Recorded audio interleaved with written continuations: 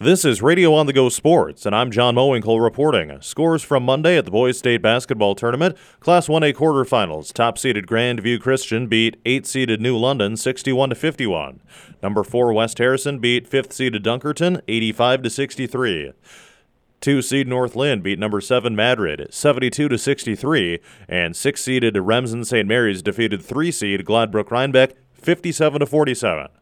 Class 2A quarterfinals, top-seeded Central Lyon beat Des Moines Christian 74-41, and 4th-seeded Pella Christian beat MFL Marmac 61-54. 2 indoor track meets took place on Monday, results coming up from those momentarily. On the schedule for today at the Boys State Basketball Tournament, Class 2A quarterfinals ongoing right now. It's number 2 Roland Story taking on 7th-seeded Kemper Catholic, and number 3-seed Western Christian takes on the 6th-seed Monticello. Class 3A quarterfinals later today, top-seeded Bondurant Farrar takes on number 8 Algona. 4-seed Newton takes on 5-seed North Polk.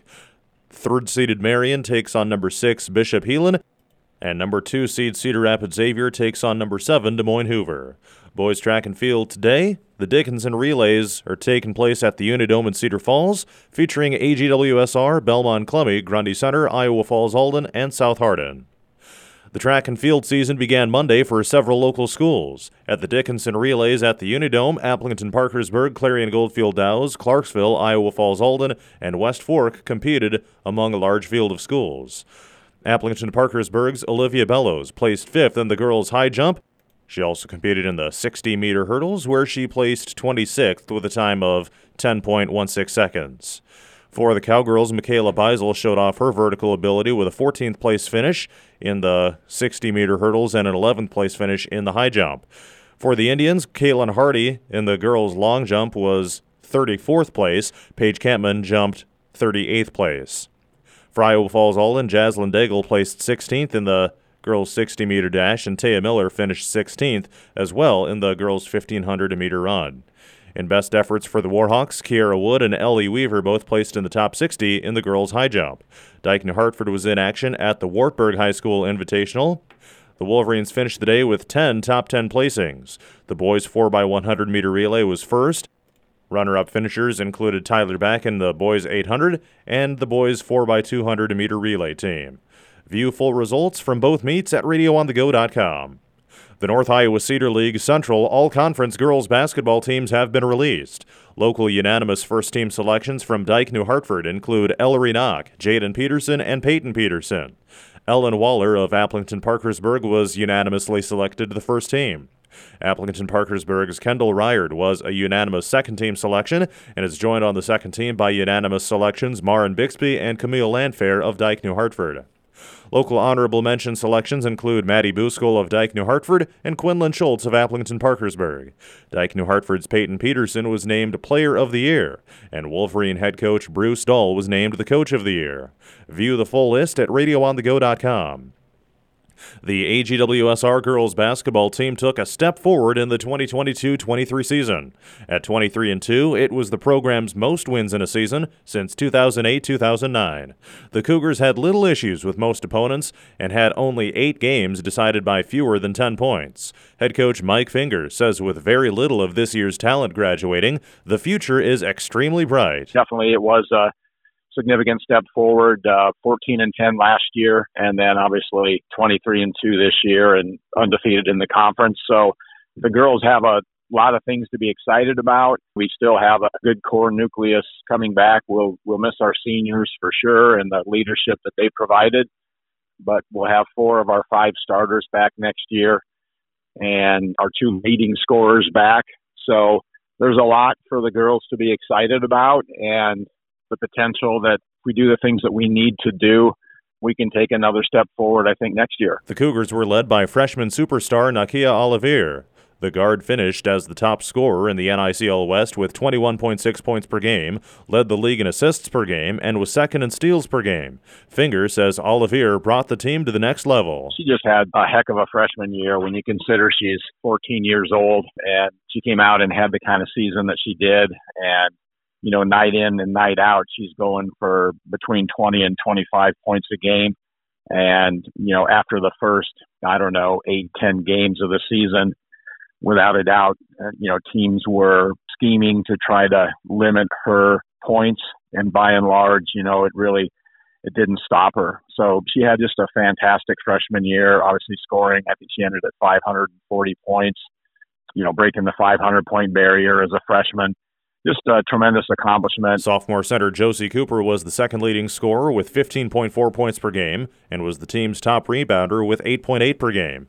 For their performance, Cooper and Olivier were unanimous selections to the NICL West First-Team All-Conference. AGWSR's only losses were to 3A state qualifier West Marshall and Class 1A runner-up Newell Fonda, the team that eliminated the Cougars in the regional postseason. 3 seniors will depart the program. Iowa Falls Alden boys basketball coach Michael Collison says that he'll be preaching physicality this offseason. The Cadets recently finished a 9-13 season that ended in the Class 2A district semifinals.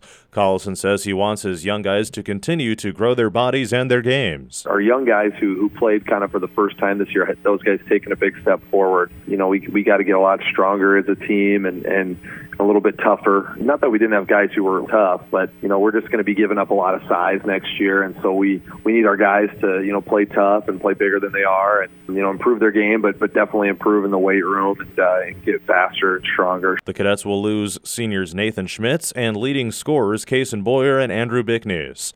Collison says this group stayed consistent throughout their careers. All 3 of those guys are guys who lead by example, probably more so than vocally, but they've done the right things. I think those 3 guys especially haven't missed a weight session, missed an open gym or anything like that in 4 years. They really kind of established, hey, this is how you stay committed to the program. And what I was really proud of was their class, had a lot of other guys that were good players. And just by a weird set of circumstances, a lot of them, weren't out. Collison says his cadets are a hardworking bunch, and he hopes the young core can stay motivated through the offseason. I think no doubt our kids want to win more and, wish that we could have won more games. But I think more than anything, they've got to use that as motivation. Hey, you don't really want to get out and go lift today? Well, remember the last game you lost by 2 points? You better go lift so you can get that rebound that's going to secure the win, whatever it may be. And, I'm excited for our offseason and our kids coming back because I think they're really good kids who do want to work hard. The Cadets will soon begin their off-season program. A state senator is calling for the dismissal of the director of athletics at the University of Iowa.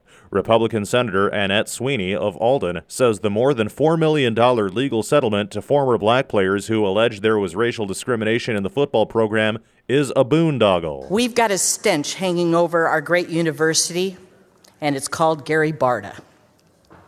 In the 16 years of his tenure, he has cost the university millions of dollars. Sweeney cites 3 previous payouts in discrimination lawsuits over other Hawkeye sports.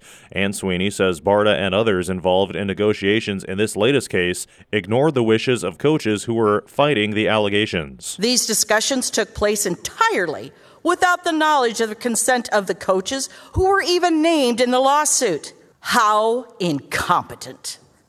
Not letting people defend themselves? This was despicable. Sweeney, a farmer who served as state director for USDA Rural Development during the Trump administration, says it's time for accountability.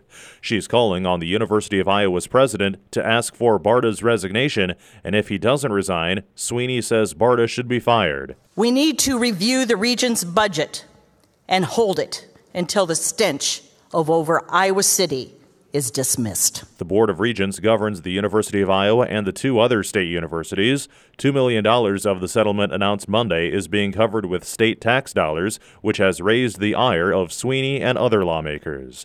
That's it for this edition of Radio on the Go Sports. Find more at radioonthego.com. I'm John Mowinkle reporting.